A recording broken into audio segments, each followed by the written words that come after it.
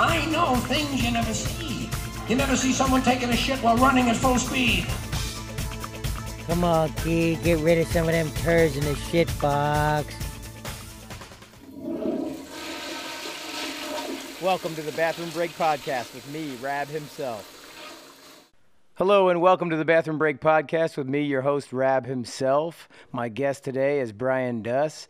He is a man of many things. He is a producer, director. He's also, I would say, philanthropist. He works with... what is it? World Vision. World Vision. I was watching some of those videos before you came, and it's pretty incredible the stuff you do with them. So I wanted to hear kind of a little bit about your story. You know, your involvement with that type of work, and then also, you know, the TV stuff and the puppets and all the cool stuff you got going on. But yeah, you know, obviously we've had a lot of conversations about, you know, world affairs and things like that, with our nonprofit that we do some stuff. And then I was, you know, talking with you, and like I said, saw some of those videos on your YouTube, and it's pretty amazing what you're doing there. Yeah, I think we met briefly at Tim Stevens' 40th. Yeah. And I think I was thinking on the way up here, you know, it's kind of a great first meeting because it was, you know, you were basically like a semi-cult leader on a private island in Gananoque, you know, officiating a wedding. Yeah, yeah. It was my first time at a private island. It seemed like exactly what it should be, which is just people living on houseboats and someone, you know, just the wedding. It was just like amazing. And then, I don't know, the toilet overflowing. There were all sorts of fascinating things that just made it perfect. Yeah, so it's funny. So we met at his 40th at this yacht club thing where everyone's got these yachting hats on, and talked a bit there, and then the second time was up at Tim's wedding, and that's in Thousand Islands in Canada, and that was that was quite an event. Yeah, we spent a lot of time talking about Haiti. I remember that. Yeah. I just got back again from another trip down. We just went down, brought in some water filters and some lanterns, and then we're just kind of the real reason to be there was to figure out what was the next steps and some things that needed to happen. While we were down there, we got to see that we some of the past projects that we did really have paid off. We did a water pump irrigation system where the Philadelphia Fire Department, they donated a bunch of fire hoses. We got a water pump and then some PVC pipe, and they constructed this whole irrigation system with the hoses, poked holes in it, and ran it out into the fields. And when I say we, I didn't do that. They did that, the local Haitians, but we kind of facilitated making all of that stuff. We raised the funds to be able to get that to happen. And last time I was there, I saw the field and it was completely barren. And then this time I walk up over the hill and the entire valley is filled with crops and like bananas and tomatoes. Amazing. And plantains. And it was super cool to see that. So yeah, that's one thing I like about development done right is when you partner with the community. That's one thing that World Vision does, is that we don't just come in and say, you need a well or you need a school. We have a lot of meetings with communities to find out what are the needs that they themselves identify, and then we partner with them to help achieve those goals. So water in particular is one of those things that, we work in Haiti, but in Africa, we're the #1 provider of clean water.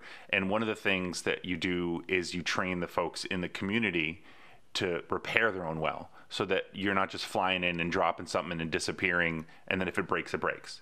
It's something that they sort of pay into a system where folks say, like, okay, I'm going to be responsible with this. I'm going to learn how to do this. So the community group oversees how they're going to work with that over 20, 30 years to make sure that it benefits the community long term and it's not just a short-term Band-Aid.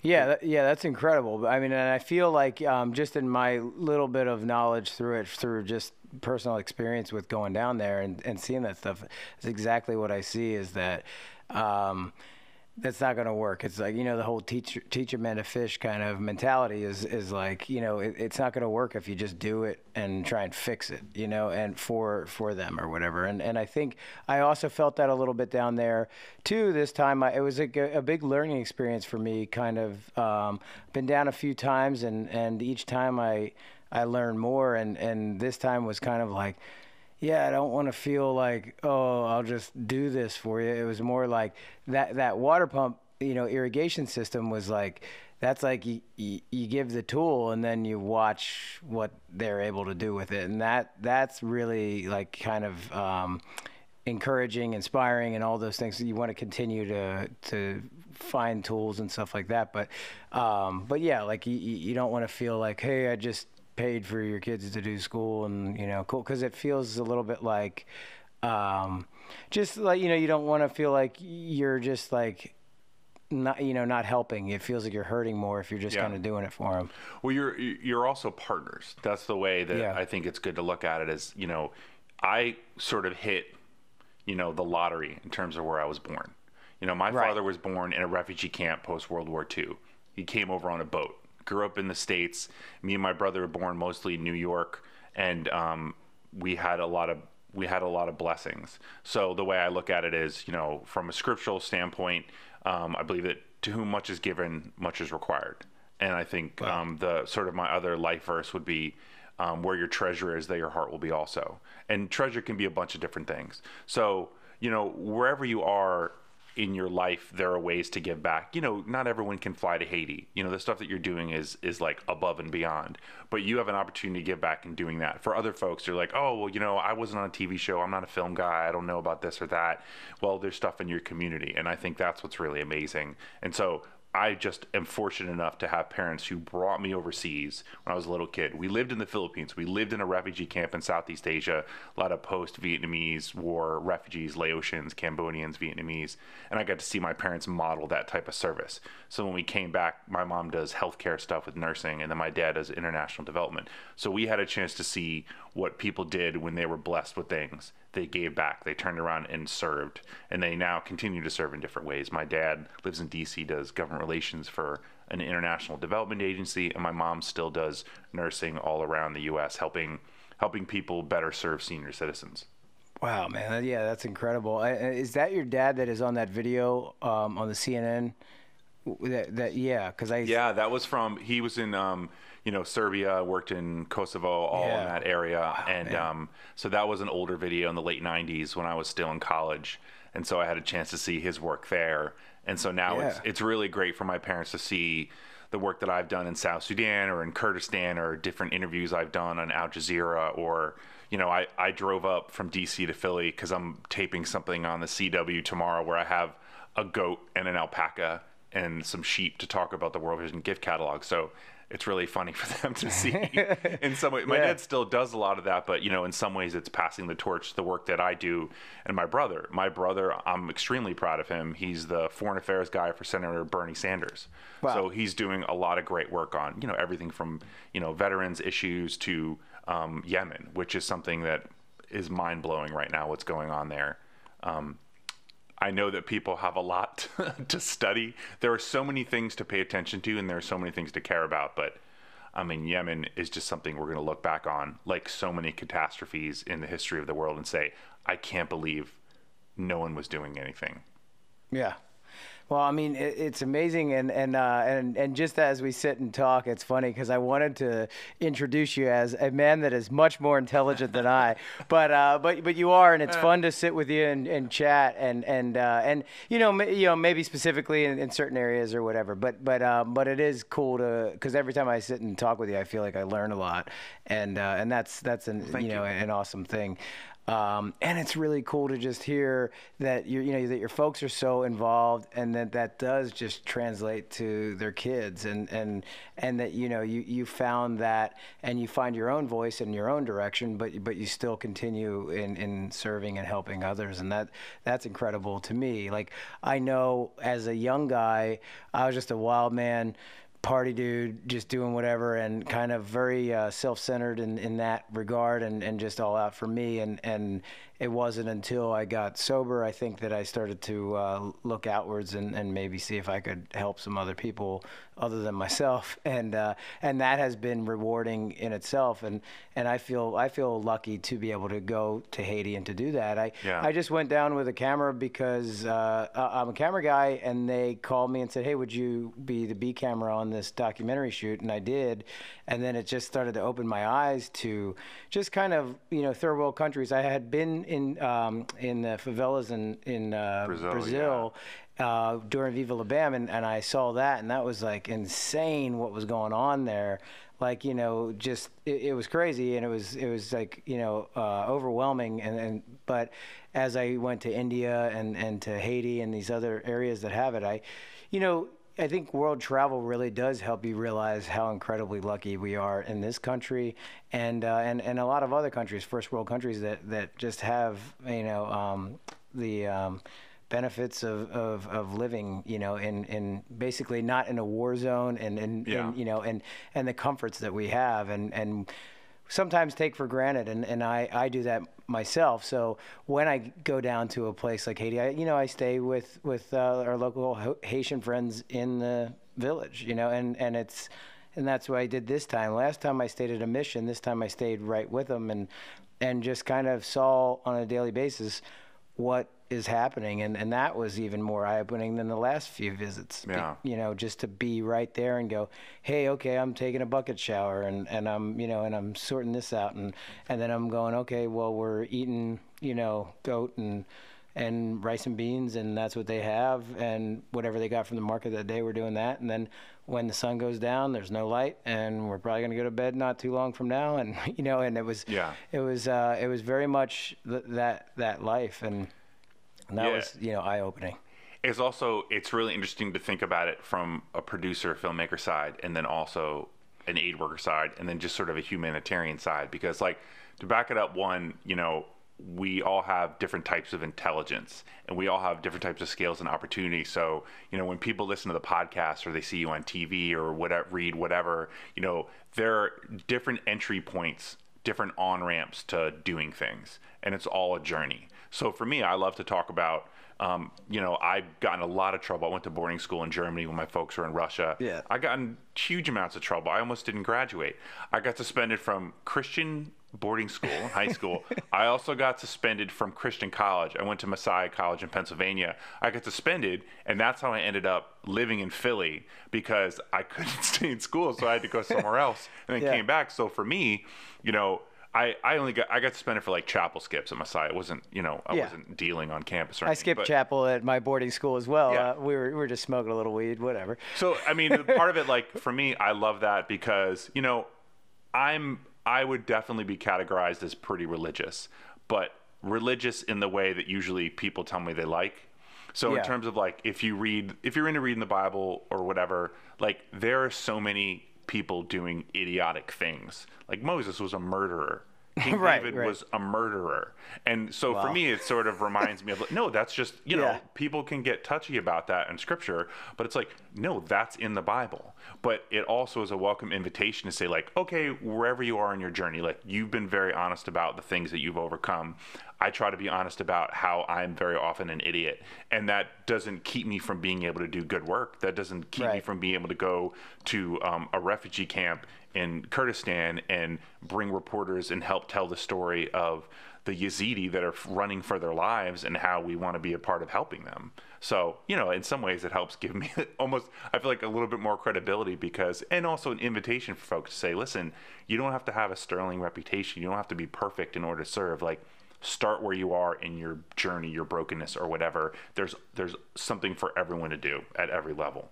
Yeah, that's an incredible point. I feel like just that whole idea, and what I've found a lot too is that the brokenness or the people that have gone through some craziness can relate to what it is. And I, my wife actually, she works for a company called the People's Concern, where they work with the homeless out in Los Angeles, and she just had this incredible breakthrough with one of the clients that came from off the street, got clean and sober from meth, and then got GED and then a bank account, got a job, has now saved, and is about to get an apartment.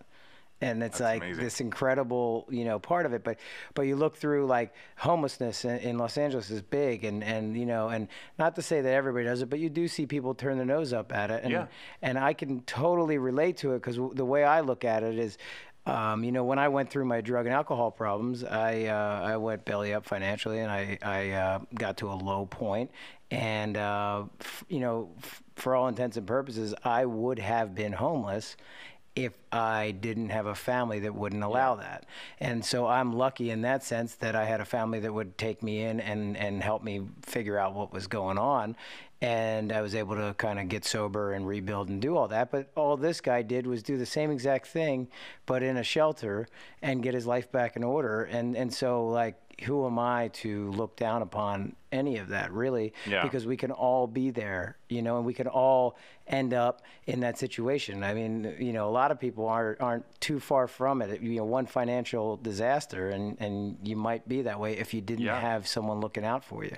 Yeah, a lot of I forget what the percentage of Americans are that are one paycheck away from being homeless. Yeah. And so there's also that element of homelessness means not having a home. So like if you're living on a friend's couch because you don't have an apartment, you don't have your own home. Right. And I think my church, National Community Church in Washington, D.C., they do work with the homeless. And, you know, there's so many fascinating things you learn about it. One is, you know, if you don't feel, you know, I'm 6'6", I'm 250, so I talk to people all the time. Right. If you don't feel safe, it's at night, you don't want to talk to someone who's temporarily experiencing homelessness, then you know what, maybe that's not where your place is to volunteer. Right. I talk to people all the time, sometimes to the point that they are bored and they walk away because I can do that. But for folks that work with the homeless, tell me, like, when was the last time they had someone make eye contact with them? I'm not saying you got to go out and hug people, but if you're homeless, like, when was the last time you got a hug from somebody? When was the last time someone looked at you? When was the last time someone called you by your name?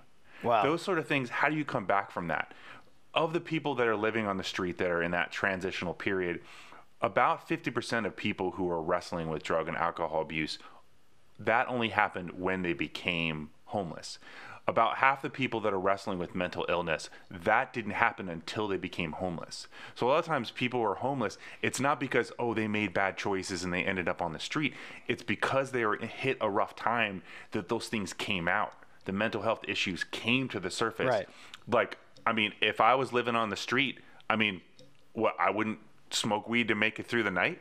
Yeah, exactly. You know, you're exposed all night. Like, you can't say what someone would do just to make it through. Think about, like, all the friends and relatives, you know, they're in Vietnam. Like, what were the things, like, when I was in college, I learned how to lift weights from this guy who was a Vietnam vet. And he would talk about just to survive, like, they would smoke whatever they could smoke. Right. They would drink whatever they could drink to just make it through their tour and get back home. Yeah.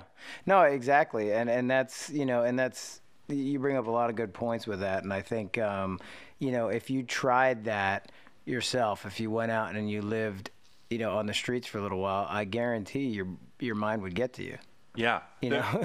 there are a couple organizations that do that, and there's one that my church partners with where you can actually go and live on the street for 3 days. Wow. So they have you prepare for it, and you don't want to have it be like voluntourism. Right, You just want to do a respectful thing, but part of it is if you don't know what someone's gone through, then you can't fully relate, and then you also can't be a part of helping somebody. Yeah. And so that's, you know, there are a million ways that we can mess up doing development or volunteer work, or you say the wrong pronoun or whatever you're trying to do. Like, we're all just trying to do our best and maybe show a little grace, and then we can make some mistakes and learn on the way. And right now, I think with outrage culture and culture wars and cable news right now, you can't mess up and then not get attacked. Like, you wake up the next day you getting dragged on Twitter because you accidentally said something or someone didn't read the whole tweet before they blew up at you. And so, I mean, that's a big challenge. Yeah, that definitely exists big time right now. But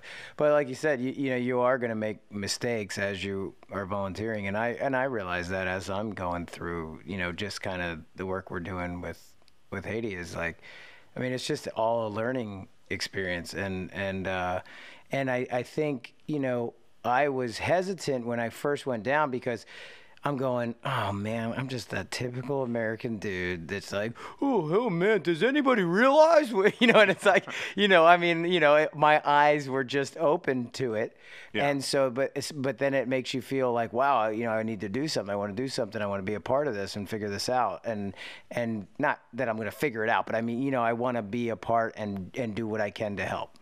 Yeah, and there are so many different ways. So when you were talking about filming, like, on the one hand, I'm like, yes, you got to learn, you got to see, you got to eat, sit there, eat the beans and rice, sleep where people sleep, walk where people walk. And then the producer side of me is like, no, you got to stay in the hotel, make sure that you have power to charge your battery. Right, You know what I mean? right, Like, right, I've been, right. you know, filming Yeah. in like Nicaragua, Yeah. where like you're like, okay, do you got to have the converter for the truck to be able to plug in your you Yeah. know, whatever you need? Can you dump Yeah. cards on a laptop when your laptop's out of power? Like all those things were Yeah. like, there's so many times where I've been somewhere like, I mean, I don't see this to sound like showy. It's just to paint a picture of like, I've been like when I was in the Gaza Strip and Right. I was there to take photos, but I'm also like, I mean, I'm not a, you know, I can lift some bags of rice. So it's like, Yeah. I'm taking photos of people offloading a truck in a food convoy. And I'm like, I don't want to take pictures, but I'm here to take pictures. Yeah. I have to tell the story of the work that's going on because that's how you educate people. And then that's also how people can get involved in helping solve a problem elsewhere in the world. But, you know, you kind of find a happy medium of like, let me help do things with my hands. And then, you know, I Yeah. took some photos. I put it actually, yeah, they took away my camera and then I had no choice. Yeah, so I yeah, got yeah. to help out. So well, it was great. well, it's funny because that brings up a great point because I struggle with that. So like, you know, the first time I was down there, we were shooting a documentary. So I'm there with a production crew and that's what we're doing. And then when I started going down on my own, I got very like, oh, cause like, you know, now I've befriended some locals and they're kind of like, put the camera away, whatever, you know. So, Yeah. so I had to learn like, and I got to a place of like, I don't even want to bring a camera. I'll just shoot on my iPhone if there's something that's worth it. And then this time around, I did have my camera with me and I shot a little something. But it's funny because sometimes you know you're shooting the kids in the school and they're looking at you like, and you know like, and you know it's that Yeah. feeling of like. I'm not trying to exploit your culture or what your struggles are at all, but I want to be able to help. And in order to be able to help, I have to be able to shine a light on this a little bit. Yeah. And so it's like you're torn between that because like I'm not trying to be some, hey, look what they're going through. I'm in my, you know, 4-star, 5-star hotel room or whatever. Yeah. And like I said, this time around I was not in that. I was staying with them. But it was a struggle to feel like, is it okay to shoot? I feel a little weird. I feel, you know, like No, and that stuff. So I think that's your gut is guiding you well, and basically it's just important to follow your gut. If your gut says, "Oh, maybe I won't shoot today," and then maybe the next day you film, Right. because, or you have a conversation, or so in the terms of the projects that World Vision does on the ground, when you partner with communities and children are in programs, there's paperwork that's signed by their parents that allows them to be filmed. So if the school has a,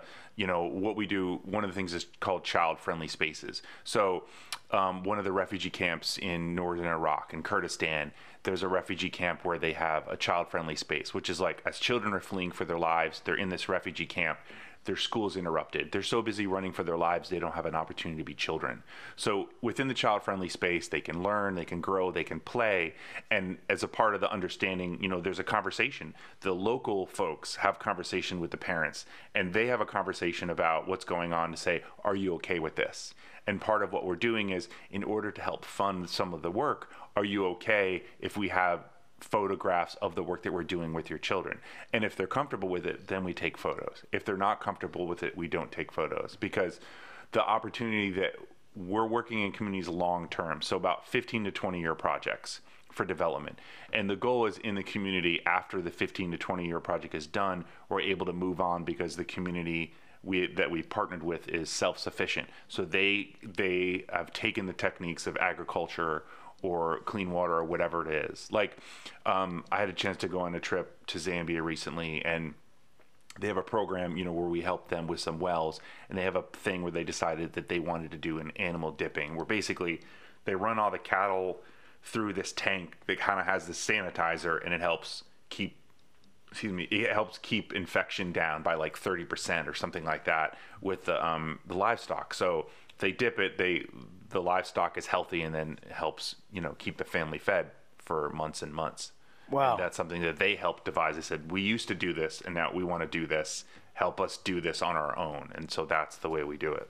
That's really cool. So you have kind of the vision of a start and an end point of where you want, you know, the project to kind of evolve to, and to a point where they're fully self-sufficient by the end of 15 and 20 years. Yeah. And so how do you know that? I think, going in, I mean, obviously, I think your dad was a part of World Vision? Yeah, as he worked with World Relief. My folks both did when they're in the Philippines, and then later on he worked with. He actually did some work with Interaction around Live Aid and that concert back in the 80s. Yeah. And then he started out as a newspaper reporter in New York, and then eventually transitioned to doing the development work that he does now. And so, just having seen what they did, I was like, I don't really want to do any of that stuff. Yeah. And so, I actually used to shoot for the city paper in Philly when I was in Philly, and I used to do film and wanted to do all of that. And so I started out, my first job out of college was at a PBS member station in DC.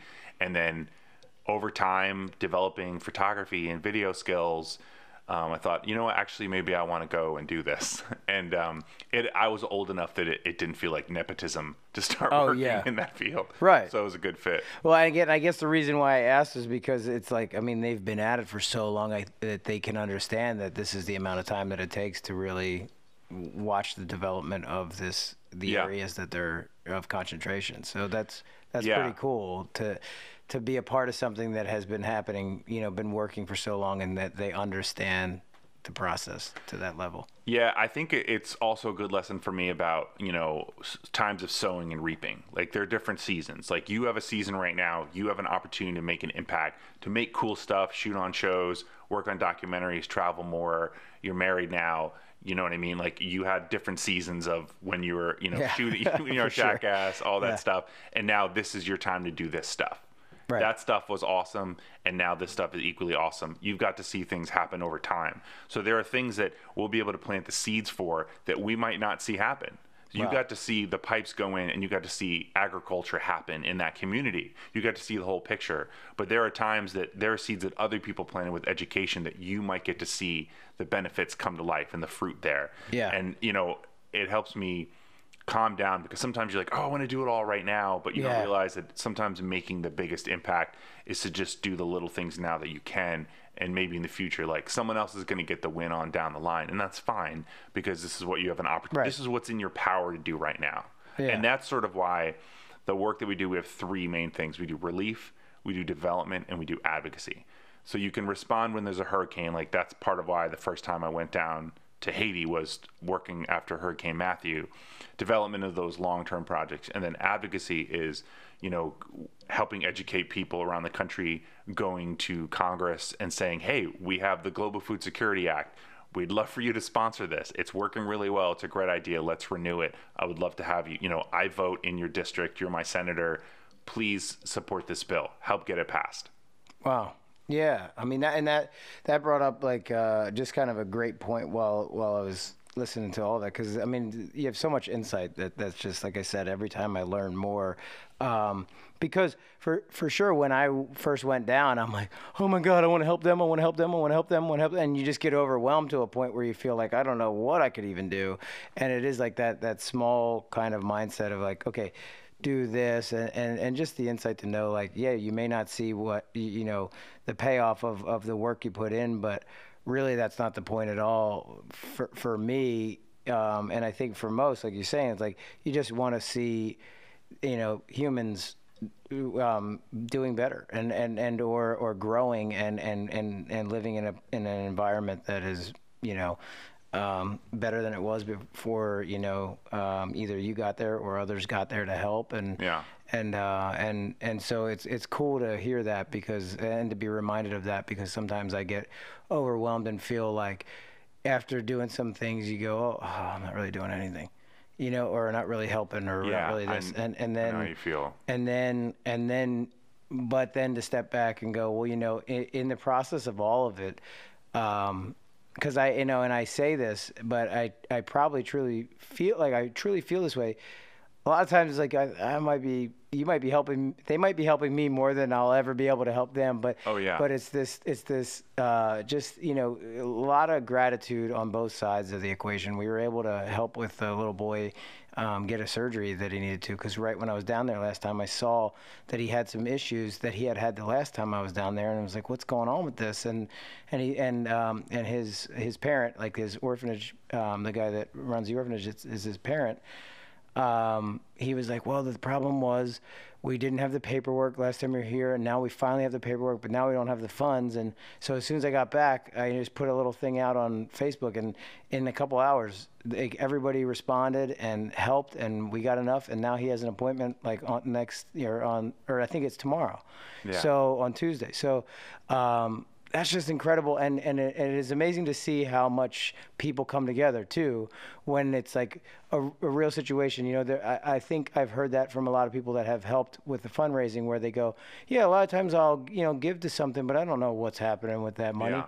And then with what we're doing, it's so small that they can actually witness what we're doing with it. And your friends can call you and say like, hey, Yeah. how was the trip? Or follow you on Facebook. Yeah.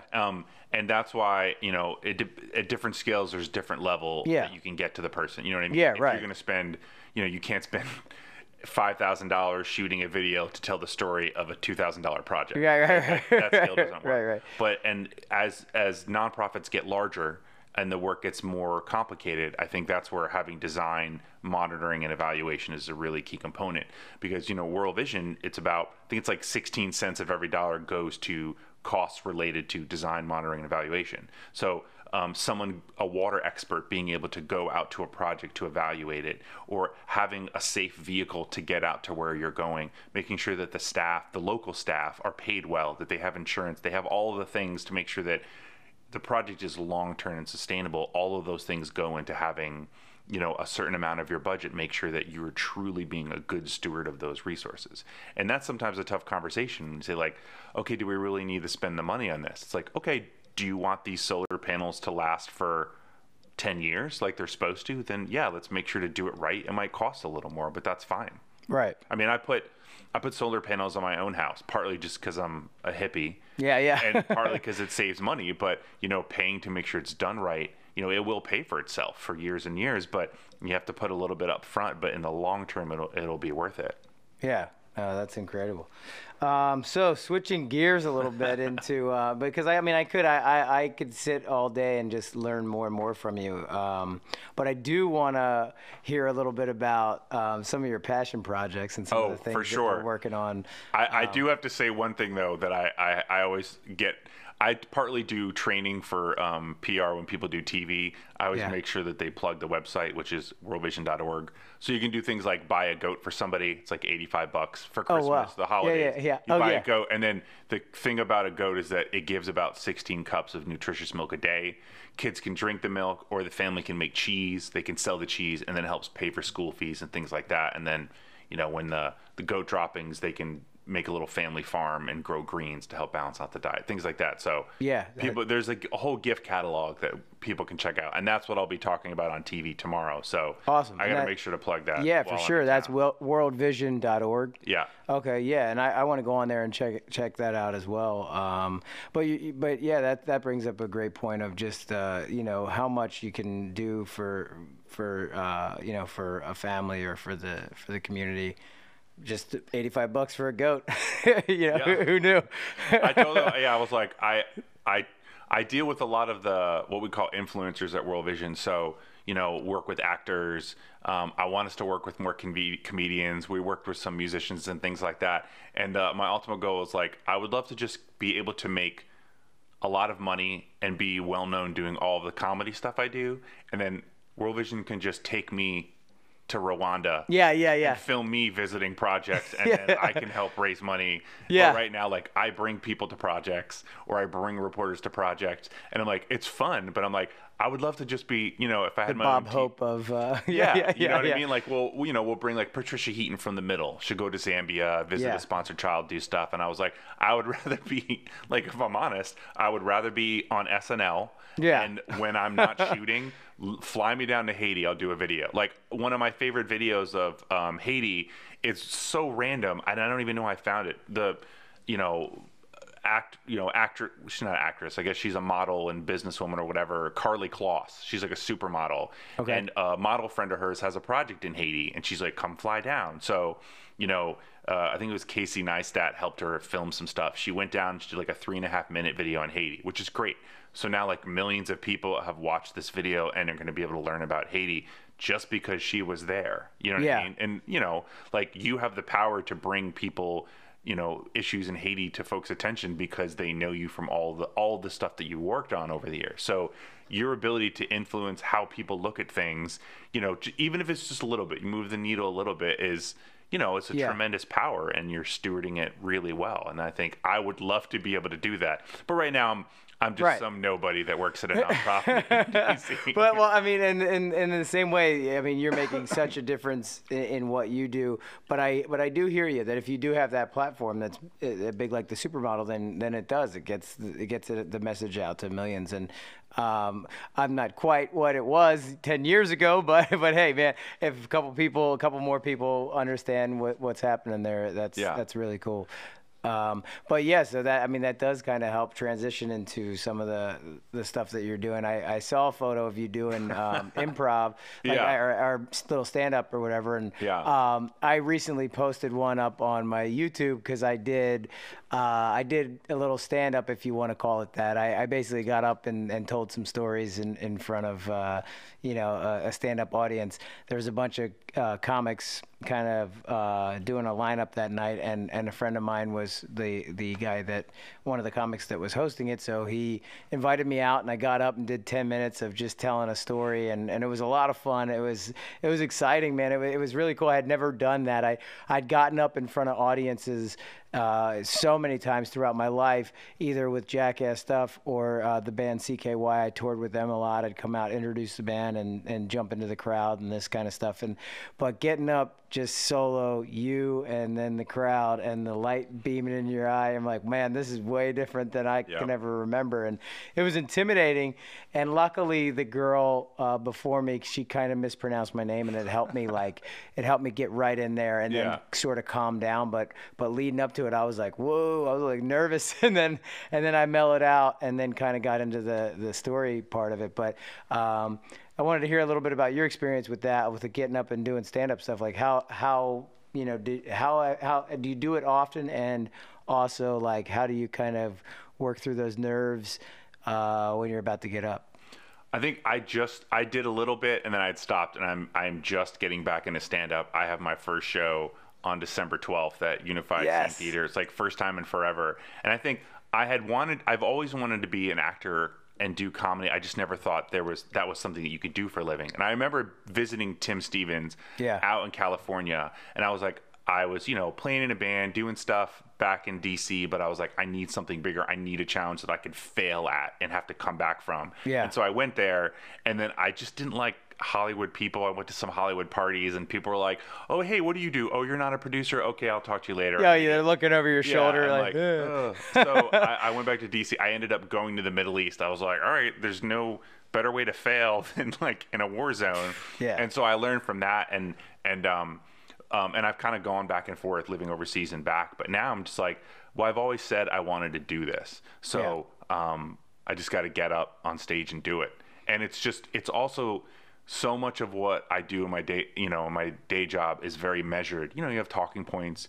I believe in it very much, but you also need to make sure to stay on message to make sure that you can communicate. You're stewarding an opportunity to do something you want to do the best you can. But with stand-up, it's just, you can mess up so badly, and you have to recover on the fly. You're also, I think it was Chris Rock was talking about how it's one of the only things that you can only learn in front of people. Like you know what I mean? You can run laps or do push-ups to play baseball or whatever, play basketball by yourself to get your shot better. But you can't just do stand-up to nobody to get better. Like you were failing that's so true. Over and over again in front of people. And I think the real challenge, and if anyone I work with is still listening, or maybe they're fast-forwarding or just checking in on me, is the balance of wanting to say stuff that is real and honest, but also not get fired. Oh, yeah. Because aid workers, their comedy is the worst. Like, you were seeing people, I'm not making fun of it, but like, there are people I've met that like, I hate to say it, they're definitely dead now. Like, you're seeing some horrible stuff. Yeah, like, I saw a refugee camp in South Sudan, and like, if it wasn't for the UN, for people who don't understand how the UN works and think it's a waste of time or whatever they whatever their problem is. Like 30,000 people in this camp would have been slaughtered had it not been for the UN. So you can only imagine the horrible gallows humor that people have to make it through the day. Oh yeah. And like so many of those jokes, like I am definitely not making those jokes when I'm doing my stand-up because everything is going to be filmed. But I think about what's that balance of saying like, let me just be honest about what's going on in my life, the ways that I've messed up, and sort of mine the humor out of that, partly as a way to, I think, encourage people. It's kind of like when you talk about the things that you've been through, someone's like, okay, let me make that first step. Or I've gone through some challenges, like, it's not over. And I hate to say it in such a be so cheesy in a sanitized way, but there's also that balance. Like I really wrestle with that, where like, this is what I do for a living is development. I'm very grateful to do that work, but I also want to do this other stuff. So how do I make that leap in a way that is honest with myself, but also is respectful to not embarrassing my grandma when I tell that story or whatever it is. Yeah, for sure. I have not really had that that like drawback, and I just kind of let it loose, which maybe, you know, now that I've married and I have a new family, I locked it down. I heard the episode talking about farting in front of your wife. Yeah. You know, everyone knows your business. There's a certain amount where I talk about like getting suspended from both college and high school. Yeah. Because like, I mean, I don't really think there's a huge point in me trying to have any secrets. Right. Yeah. Like if there was an opportunity to run for senator or something someday, I might be open to it. But I also know that like everything on the internet is forever. Yes. I have some videos of some comedy stuff I've done or my band or whatever that I'm like, that will be in someone's ad someday criticizing me. Yeah, you never know. Right. And it's funny because actually Bam's mom, April, used to say that to me when I was younger, and I'm doing the George Carlin, you know, taking a crap running full speed bit, and she's like, oh my God, like what are you gonna do like later when you have to get a job? And at that point in my life, I'm like, I'm not getting a job. What are you talking about? You know, and it was, you know, I didn't think I would live long enough to have to worry about any of that. But yes, I do, and I have a job. I just happen to have a job now where people go, dude, you did all that, and then it works out. So yeah. So but it's a great point that you bring up. I have a friend. He did an episode, Colt Darling. His real name is Kirk, but he's a police officer and super funny guy. And so he has to juggle, you know, balance that. Like, what can I go out and say on stage that doesn't, you know, put me in a position to look, you know, poorly in front of either my place of work or out, you know, in front of the audience. Can I say some of the jokes? There are morbid jokes to get you through some of the crazy stuff that you see, and that's how people kind of cope. Yeah. Know? Plus, I mean, I love comedians who are self-deprecating. Like, you know, I'm not gonna. Well, one, no one cares what I say at this point, but I'm not gonna pick on certain comedians. But there's some comedians that I'm just like, people don't like you because you're not self-deprecating. Right. All you put out is hate on other people. But then there's someone like Patton Oswalt who makes fun of himself, and it makes me love him even more. Yeah. You know what I mean? Like someone like Zach Galifianakis, who I love, or like Maria Bamford is one of my all-time favorites, who talks about her struggles with mental health in a way. Wow. That's she does really put it out there. Yeah. I mean, I don't think I could go like the Chris Gethard route. Like, he's very open and honest, and that's his story. That's not my story to tell, but like, he does his thing his way, and he's a one of a kind in that. Yeah. And the things that I want to do, it's tough because you have to mess up and look stupid to learn how to do stand-up or to do improv or to do some of the other projects I'm working on. But there's really not a lot of space right now for someone to say something and then be like, oh, I'm sorry, I didn't mean to say that. Especially with you, what you work, the field you work in, and then trying to juggle that. Yeah, that's kind of it is kind of a nerve-wracking position to be in. But I do find that, at least for me, you brought up a lot of good points with the comedians that you speak of, because I love vulnerability. I love to see that, like you say, the self-deprecating, because I want to know that you're human, and I want to know that you screw up. And that's kind of my idea for the podcast, is everybody poops. We all are caught with our pants down at some point in life. And why not just put it right out there? And that's kind of been my mindset in life, is just be like, look, just go for it. You know, I'll get naked on a TV show, or I'll crap in front of everybody, or I'll do that, because why not? Just like, we're all human. Just let it be known, and don't be afraid of that. I talk with reporters when we're like, sometimes we go to the middle of nowhere. Like it was I got violently ill in Kenya. It was actually ironic because it was a clean water project, but I ate something at the hotel and then I got sick. But like my prayer is, Lord, please don't make me crap my pants in a tiny airplane that has no bathroom. And like, so we talk about that stuff all the time. And I was listening to one of the older episodes and I was thinking about like, oh, I got to remember to tell you this bathroom story. Cause there's like, Americans usually only know how to use one kind of toilet. Yeah. So like if you're in the middle of nowhere and maybe, it's just a hole, or sometimes you'll be in a restaurant and you're like, oh man, this looks kind of nice. And then you open the door and you're like, no, just a hole. Yep. If you have a door for a tall That's American luxury. If you're a tall American, you've never done that before. The key is for me, just take everything off. Wait, if there's a door? If there's a door, close the door. Oh yeah. There's a hole. Just take everything off. Put it on the hook, and then you can balance yourself on the walls. Don't try to hold the pants and the shirt up and all. Just strip down and space. honestly, that's the best way to take a crap anyway.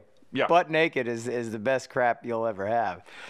I mean, it's actually really good for your body. Like that's how our bodies are made. Yeah. But I don't know. People like to sit and be on their cell phones, so they use Western toilets in the U.S. Yeah. Well, I might have told the story, but when I was in India with my wife and her cousins and stuff, they were very much like, when I went to go to the bathroom, they're like, Asha, has Chris ever like gone to the bathroom here yet? And I had to learn. I mean, I kind of had an idea, but I didn't realize there was no like paper towels or anything anywhere. Oh, yeah. So... You only make that mistake one time. My backpack on the floor over there, literally right now, it has a snack. It has a roll of toilet paper in my bag. Like we're in a really nice part of Pennsylvania, and I still have a roll of toilet paper in my backpack right now because you only make that mistake one time.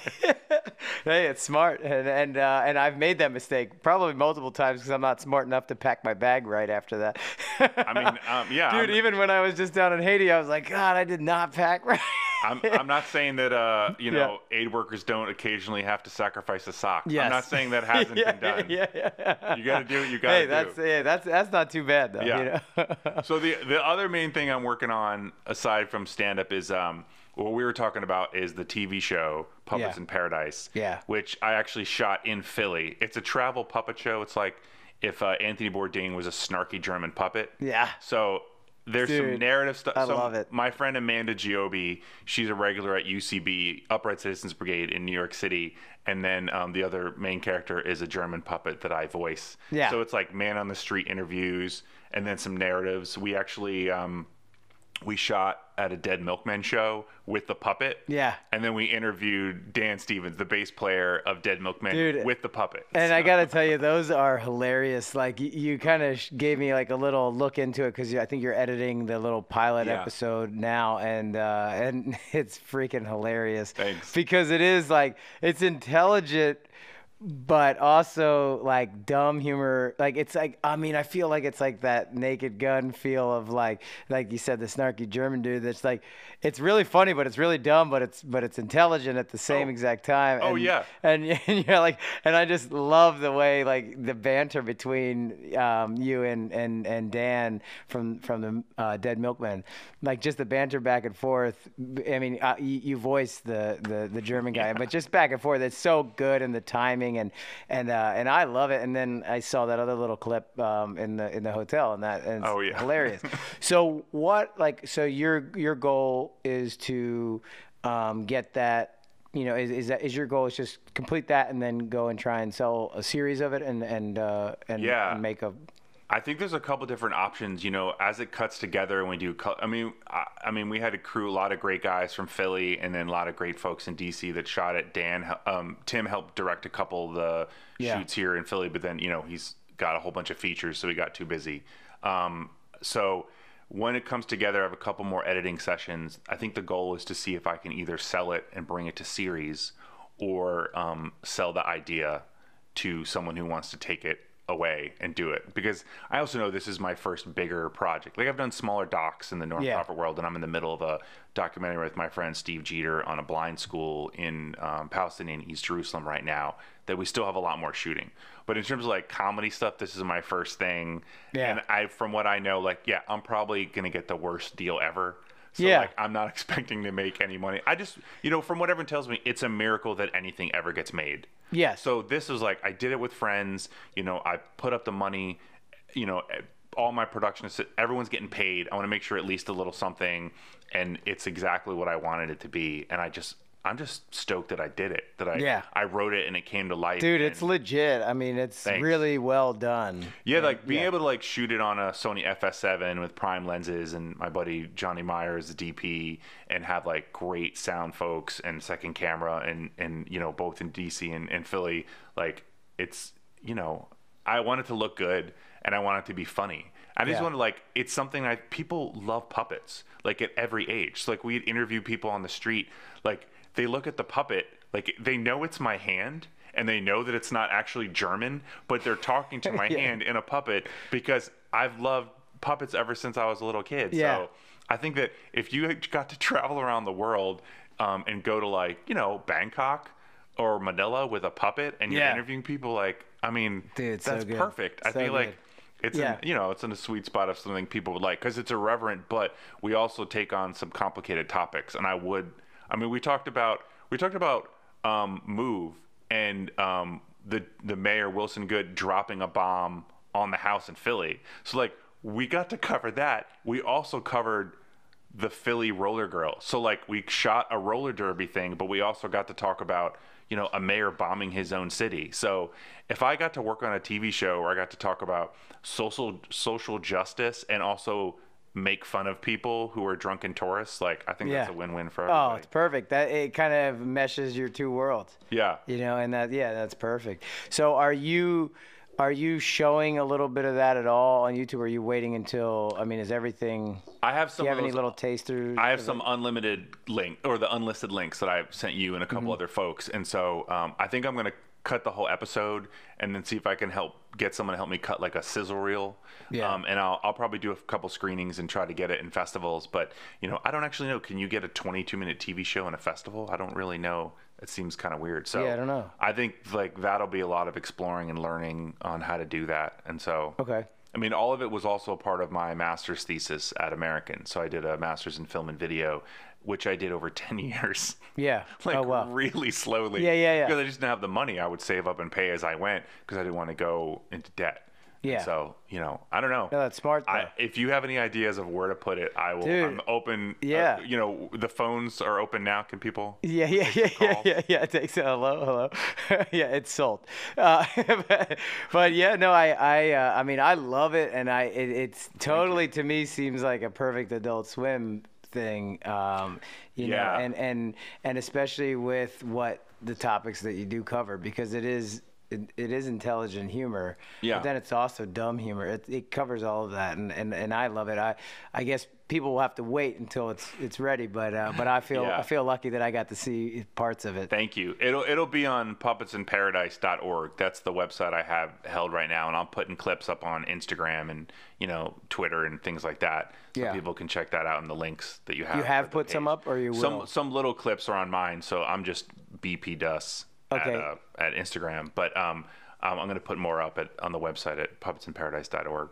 Nice. But I just think it's fun. Like I want to make fun of, like, I'm religious, I'm a Christian, and I like making fun of Christians. Yeah. I like, making fun of politicians, like holding people accountable, like, giving people crap, but it's from a place of like love. So, it's almost like, my church, which is funny, my pastor has seen me do stand up, and, I won't tell you which pastor, but, he said it was hilarious and he likes them doing it. And, we sort of have a theme of like criticize by creating. Like, if you have a problem with something that's happening, then do it a different way. Yeah. So like I have problems with the way my church does certain stuff, and I address those issues and I try to come up with solutions, but I can do that because my pastor also knows that I'm on the board of We Are Family, which is a nonprofit that brings groceries to senior citizens. Like Right. we do punk shows and raise money. We did a show last Sunday with, Ian Mackay and Joe Lally, Amy Farina, from folks from Fugazi, and Amy did a show, and we raised a bunch of money for Loaves and Fishes. That it's a feeding program out of a church. So like Dude, that's when rad. you're investing, like all the stuff that you're doing in Haiti, when you talk about stuff, and people are like, well, what do you know? You're just you make TV shows. It's like, yeah, no, I do this too. I do these Right. things. So Yeah. when I've made some points where people are like, well, what do you know? You don't know this stuff. I'm like, well, actually, when I was in a refugee camp Yeah, in right. Hong Kong, I saw this.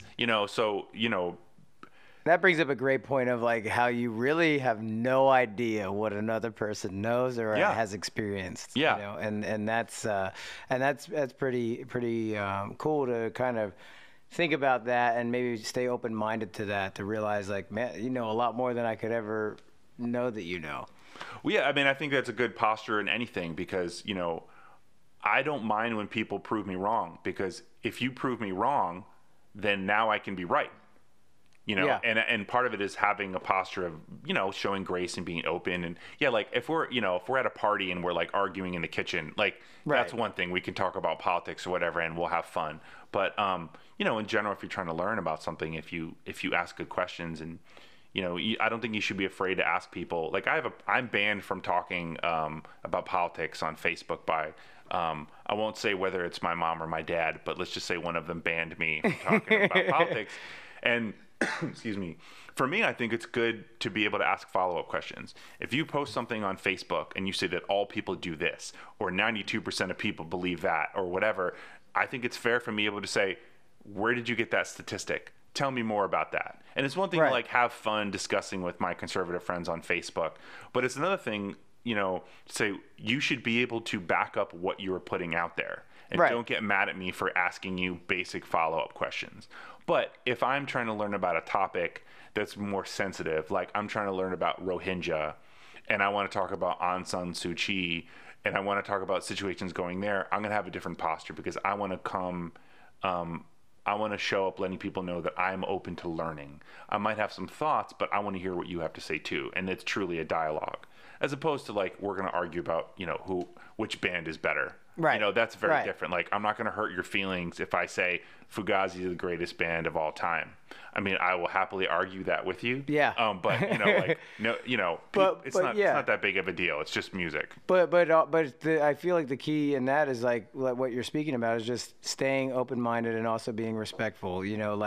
That's how you continue to learn. Yeah. But back to the idea of doing the stand-up and making fun of, what you're a part of. I think that's so great because if we lose that, Yeah. if we lose that ability to poke fun at society, or whether it be your religious group or your political beliefs or whatever you have, if you lose the ability to poke fun at that, then we become, a glum lot. We become the types that are taking life too seriously. And you always hear, don't take it too seriously, because, the way to get through tragedy is through laughter, and a lot of times. Yeah. So, It really, I mean, in many ways, I would say erythromycin might actually be the best medicine, but I mean, laughter, laughter helps a lot. I still travel with Cipro, and I've had to take Cipro in the field, but laughter also helps. Also, like, if you believe in a creator, wouldn't that creator want you to laugh? Like, Exactly. have you not seen Yeah. what certain animals look like? Like, have you not? I mean, I have The mirrors man-bear in- pig, I have mirrors in my house. Like, I know what I look like. I know, like, Yeah. I know how funny we look as people. Yeah. Yeah. And just being able to laugh at that, that's great. Oh yeah.